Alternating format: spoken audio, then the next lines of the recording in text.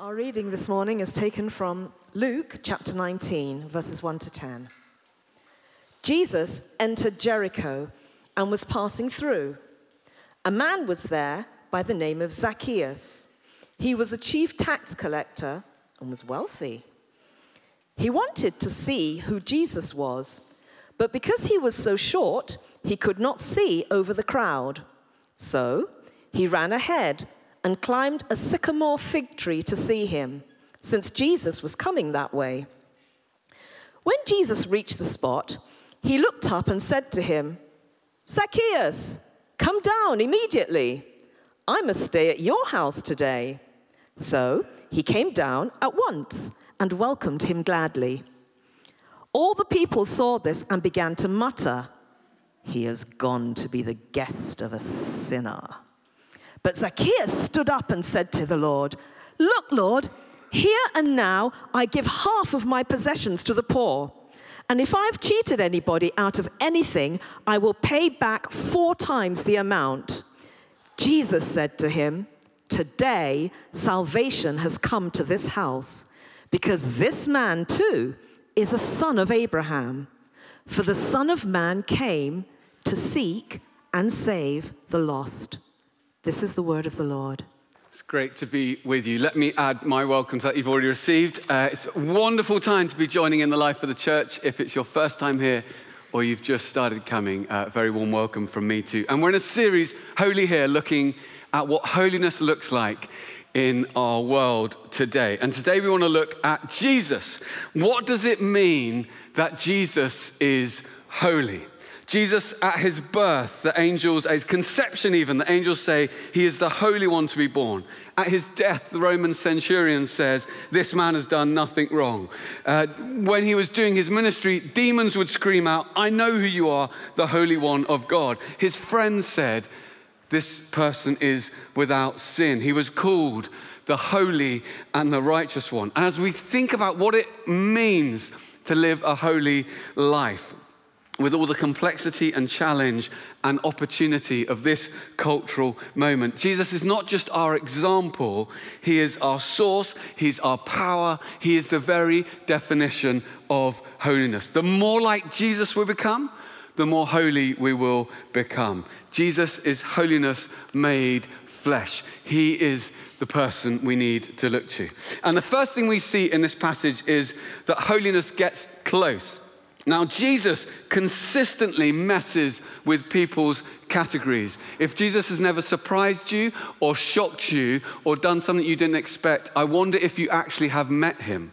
Because all the time he was messing with people's categories and he messed with people's understanding of holiness. Holiness was generally understood by the religious leaders at that time as precise compliance with religious laws and regulations and severe separation from anything that might be sinful, anything that might contaminate someone who was trying to be holy. So in order to keep the compliance with the rules and to be perfectly clean, it was necessarily to be completely separate and to keep distance. And we know Jesus came not to abolish the law, but to fulfill it, to complete it. We know he had absolute dedication to his Father, absolute devotion. He had complete obedience all his life. And because of that, there were times when Jesus was willing to break religious rules in order to advance God's kingdom. He healed people on the Sabbath that upset people. His disciples picked grain on the Sabbath that upset people. But what most upset people in Jesus' life was the company he kept and the words he spoke. Because it was assumed that a religious leader should only hang out with other important religious people, and a really, truly holy person would surround themselves with other holy, moral, upright, perfect people. People with pretty perfect lives.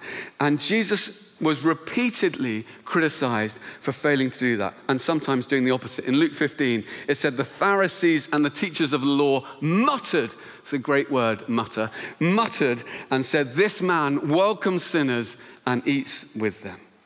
And so the criticism was that if you were around people, associated people, worked alongside people, spoke to people, ate with people who weren't holy, weren't moral, weren't living up to the standard, you probably weren't holy yourself. Because why would you do that? There was such a risk of you being contaminated. Their unholiness might rub off on you, and it wouldn't be good for your reputation. What they're saying is that Jesus was probably not holy himself, because look at the people he hangs out with.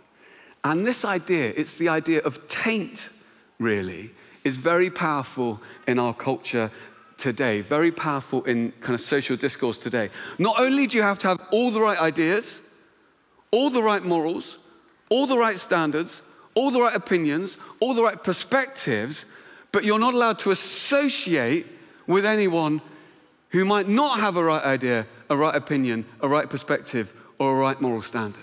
You have to put clear blue water between you and anyone else who might not be right or right thinking. And you have to condemn anyone who makes a mistake, because otherwise you yourself might be tainted by your association with them. It's very similar in 2023 to how it was in 33. Not that much has changed. Elizabeth Brunig, who writes for the New York Times, said, "There's something unsustainable about an environment that demands constant atonement, but actively disdains the very idea of forgiveness." It's just unsustainable. It's exhausting, because one wrong step anywhere can be the end of everything. And in the midst of a very similar culture to the one we face today, Jesus comes as a breath of fresh air, like oxygen in a very stifling place. And he enters Jericho and he sees Zacchaeus, and he knows what he's like.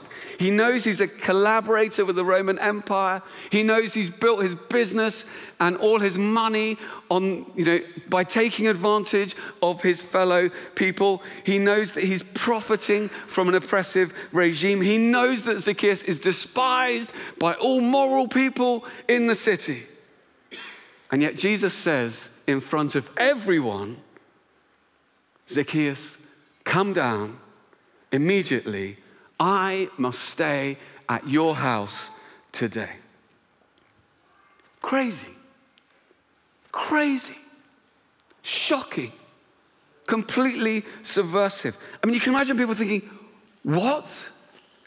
Of all the people in this city, of all the houses, all the places to stay, he's staying with Zacchaeus.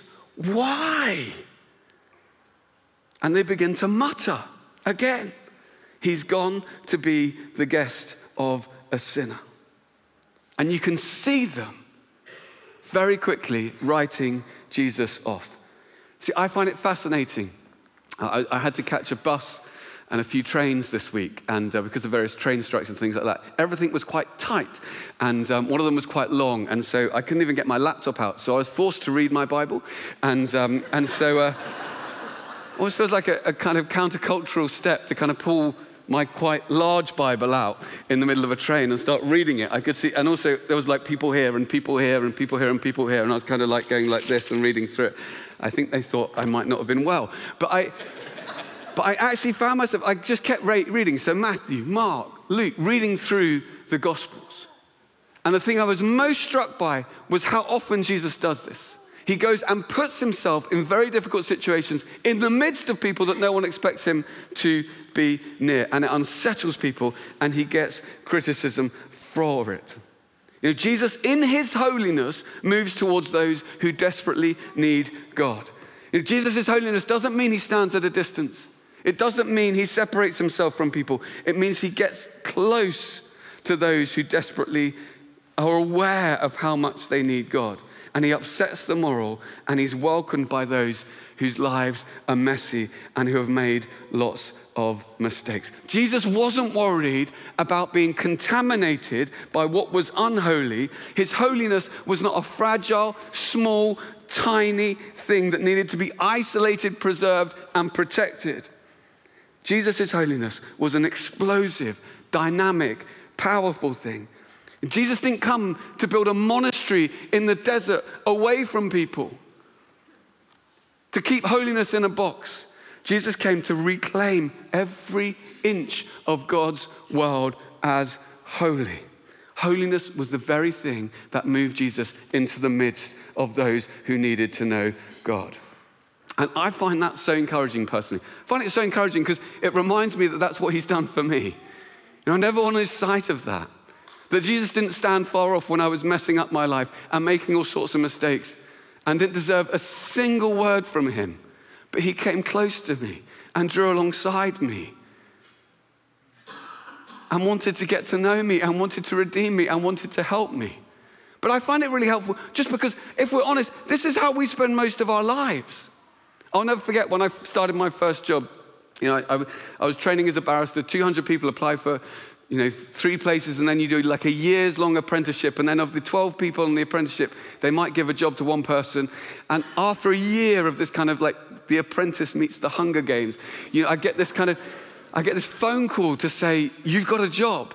And who do you share good news with? You share it with your family. So obviously, I phoned Beth, my wife, and then I wanted to phone my family. And I don't know how your family are, but I'm one of 5. And my family have always taken it as their responsibility to encourage me, but not in the usual way. Encourage me to stay grounded and humble. And so I phoned first my brother, and I phoned him up, and I was like, Paul, I've got great news. He said, what is it? I said, I've been given a new job. He's like, how much are you going to get paid? And I said, well, Paul, it doesn't really have a salary. And I said, how can it not have a salary? Every job has a salary. I said, yeah, well, technically, I'm not employed by them because that's not how it works. He said, Steve, how can you have a new job if we're not employed? That's basic law. I should be the barrister. And that was the first conversation, so I hung up there, encouraged. And then I phoned my mum, and I said, Mum, great news, I've got a job. Oh, right. I said, yeah, I'm really excited. She said, Steve, I just want to check something. I said, yeah. She said, you're not going to be representing criminals, are you? I said, well, I'm going to be representing people accused of crimes. Are any of them criminals? I don't know, Mum. That's why I'm representing them. She said, so some of the people you represent might be criminals. I said, they might. She said, I'm not happy about that. I was like, oh. So I came away from this slightly discouraged about the career path I'd chosen. And to be honest, it was a little bit tricky at times. When you're a criminal barrister, you're spending a lot of time with people whose lives are a bit messy, who have made wrong decisions, who sometimes, their unholiness spills out of them. It's complex, who have made lots of mistakes. And that's just the other barristers. There's also the people you're actually representing. And there were times when I would think, is this the sort of place Jesus really wants people to work? And I find this so encouraging. Jesus' holiness moves him to the midst of people that really need to know God's mercy. It's true when you're working in a hospital. It's true when you're running your business. It's true when you're helping startups. It's true when you're helping people understand new ideas. That's true when you're working in whatever context God has positioned you. It's true when you're trying to raise your family. It feels like you're holding it together. Jesus' holiness did not separate himself from people, but moved him into the midst of people. Because he knew he wanted his holiness to rub off on them. Yes, it's difficult at times. Yes, at times I felt that they were rubbing off on me more than I was rubbing off on them. But was I in the wrong place? No. Does the fact you follow Jesus mean you'll be placed in companies and businesses and roles and jobs where sometimes it feels uncomfortable? Yes. Is Jesus passionate about you being there? Yes. Will he sustain you while you're there? Yes. Because that's exactly what he did. Jesus got close. Holiness is expansive. It's not reductive. People always assume that to be set apart for God, you needed to be separate from the world. And Jesus said, I am set apart for my Father, and I'm going to be completely immersed in this world because I want to see it transformed. I want to see it made holy. When you look at Jesus, holiness means you get close. But the second thing we see in this passage is that holiness means you will be different. Jesus didn't just mess with people's understanding of holiness. He subverts our understanding of love. I don't know about you, but sometimes I assume that love means the unconditional affirmation of every part of people's lives. Jesus was completely loving. Love made flesh. But that's not how he lived. I sometimes assume that for Jesus to be compelling to a rising generation, for him to have any chance of a hearing, we have to make him just like everyone else. Make sure there's no friction. Remove all the bits of Jesus that might be controversial. Jesus lived a completely pure life. He never sinned. He never spoke unkind words. He never cheated. He never lied. He always cared for the poor. He always cared for the vulnerable. He stood in harm's way to protect those who had lived sinful lives and at risk of being persecuted by other people or at risk of harm. He protected those who lived sinful lives from the mob who wanted to condemn them. And yet Jesus was uncompromising in calling people to turn from sin and to turn to God. He came to bring freedom. He didn't want to see anyone who bore the image of God being held captive by sin. His first sermon, the time has come. The kingdom of God is near. Repent and believe the good news. He said to Zacchaeus, effectively, you're lost, and I've come to seek and save you. Jesus' words were sometimes heard like words of beauty and truth and freedom and joy. Some people delighted to hear him speak. Almost too good to believe, and they rejoiced and celebrated just to hear him and to see what he did.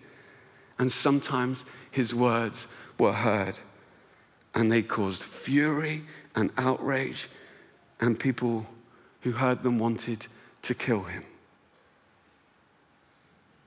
Yet everything he said was motivated by love, and it was completely true. He spoke with authority and tenderness, with compassion and conviction, and his life was utterly distinct from those around him. Otherwise, why would people have been interested at all? It's fascinating. Zacchaeus climbs a tree just to get a look at him. He's heard enough about this guy that he's willing to climb a tree, probably a sticky, messy tree, knowing the trees in that city, to just have a glance of him as he walks by. Not because he's the same as everyone else he's ever met, because he might be different from everyone else he's ever met, and he might know a better way to live. I find it fascinating at the moment that I don't want to take it for granted. So many people are encountering Jesus in our church. I find it deeply moving to hear Aura's story.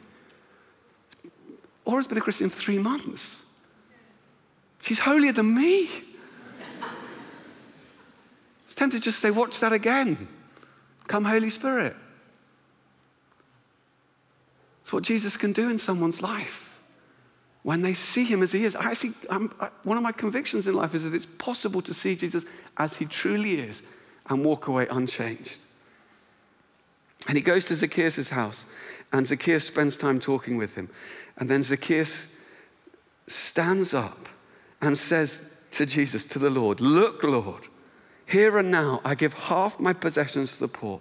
And if I've cheated anybody out of anything, I'll pay them back 4 times the amount. I mean, Jesus spent an afternoon, a few hours with Jesus. Zacchaeus spends a few hours with Jesus, and he is utterly transformed.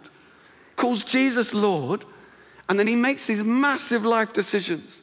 It's like Jesus' holiness has rubbed off on him. He's seen something in Jesus that meant he wanted to change massive elements of his life in a costly, sacrificial way. I mean, half his possessions is a lot. Imagine going back to all the people you've cheated and said, so sorry I cheated. You did? When? A year ago, I didn't tell you, so sorry, it's a bit embarrassing now. Can I give you 4 times the amount? You know, what? They're complicated conversations to have. That's not an easy thing to do. When holiness comes, when people are captivated by Jesus, it doesn't just impact a part of their life, it impacts all of their life. Jesus doesn't just come into the hallway of people's lives, he comes into every single room in the house.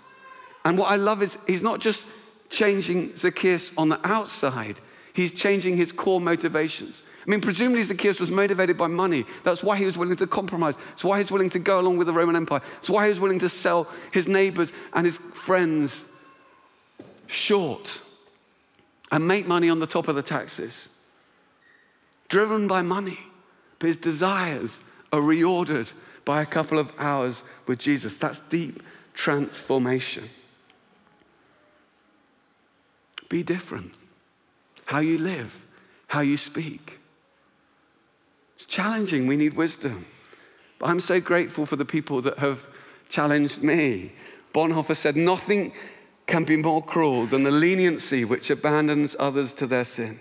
Nothing can be more compassionate than the rebuke which calls those in the Christian community back from the path of sin. And that is what I have found in my life.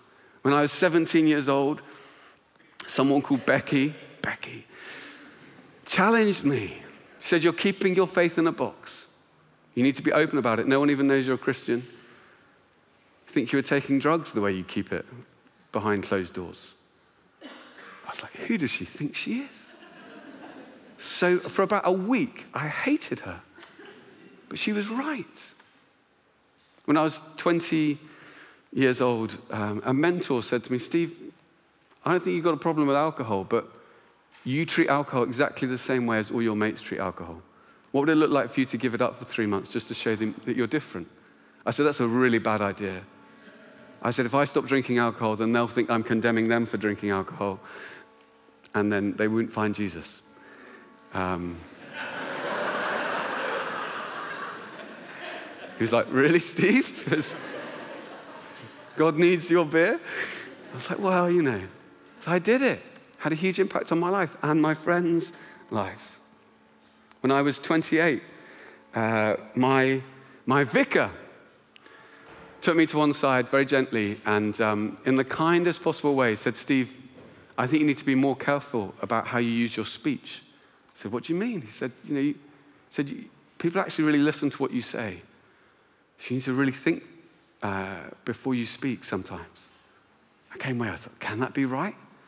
No, I didn't really listen to it. So he did the most passive-aggressive thing you can do as a Christian. He bought me a book about it. And it's like buying someone deodorant for Christmas. It's like, R.T. Kendall, your words have power. I read every single word, completely transformed my life. I had to repent. He was completely right. So grateful for the way he did it. When we're captivated by Jesus, it will shift things in our lives and it will make us different. I was so struck. I was at a conference recently. I heard Anthony Tan speak. Entrepreneur making a massive impact in Asia Pacific, building a company that tries to ensure that women who might be vulnerable can get cabs places and stay safe. He was asked the question, what difference does your faith make to your day-to-day life as a business person? He said, my faith is my competitive advantage. It gives me integrity. It gives me resilience. It reinforces my values. Be different. We have to be wise about it. We don't want to go around being weird for its own sake. I'm not saying you should play the tambourine by the water cooler at work. But we have a moment in our culture where I think the culture is running out of ideas, where there's a whole generation who have tried following uninhibited desire, and they're saying, maybe this isn't all it's cracked up to be. Dating culture is a dumpster fire. It's a nightmare. Someone wrote in Vogue recently, what passes as sex positivity is actually a culture of masochism disguised as hedonism. In Vogue. So many people getting hurt. But there's a better way. People desire for something different. I think lots of people are saying that the modern ways aren't working. Are there any ancient ways we can draw on? Be close, but be different. But how do we do that? Well, the third thing we see is be encouraged. If we want to be pure and you want to keep yourself separate, that's relatively easy. If you want to be close, but you just want to go along with the crowd, That's relatively easy. But to be close and to be distinct is actually really hard. To be set apart, to be sent back in is actually really hard. And we need wisdom and we need discernment about how to live, how to speak, how to show love, when to comfort, when to challenge, when to weep, when to laugh, when to come alongside, when to advise, when to stay silent. And Jesus was devoted to his Father. He spent time with his Father. The other thing I was most struck by reading all the Gospels this week was how often Jesus just withdrew, it said, to lonely places. If you're going to be sent into the midst of people who desperately need God, you're also going to have to find time when you can withdraw to lonely places.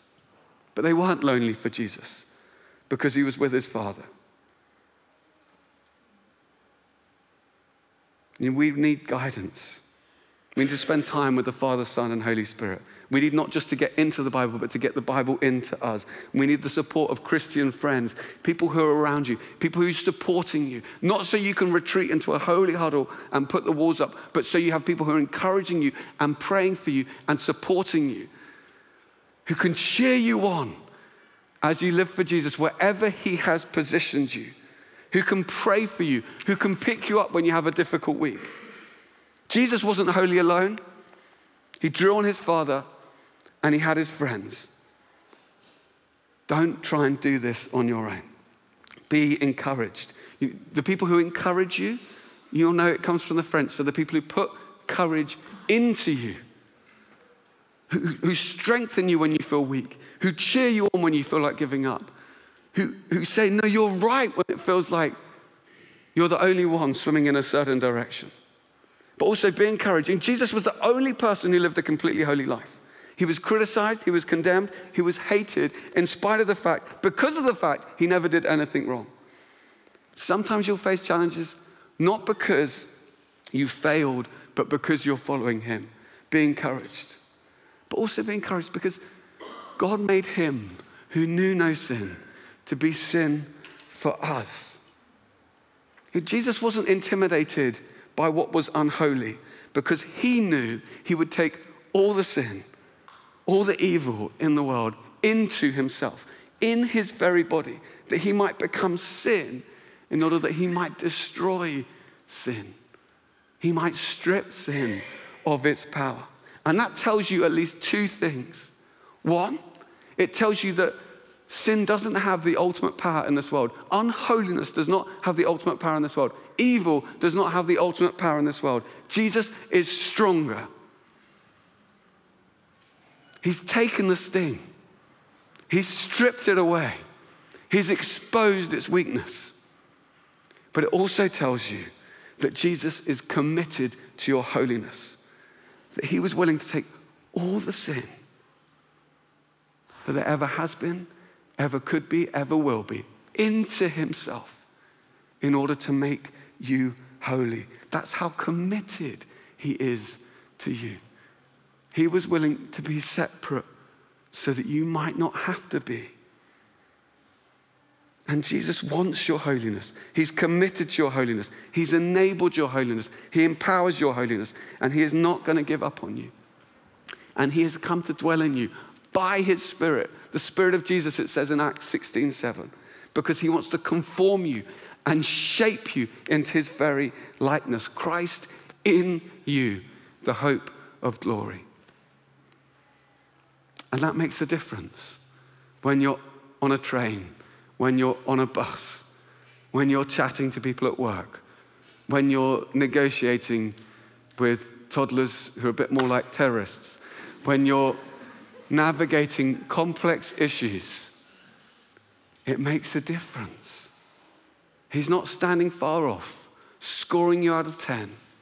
He is within you, committed to making you more holy, giving you wisdom about how to be close, giving you wisdom about how to be different, giving you wisdom about how to shine as a light for him wherever you've been placed. And just think of the difference that might make in our church, in our city, in this nation, as we are shaped by Jesus to be like Jesus.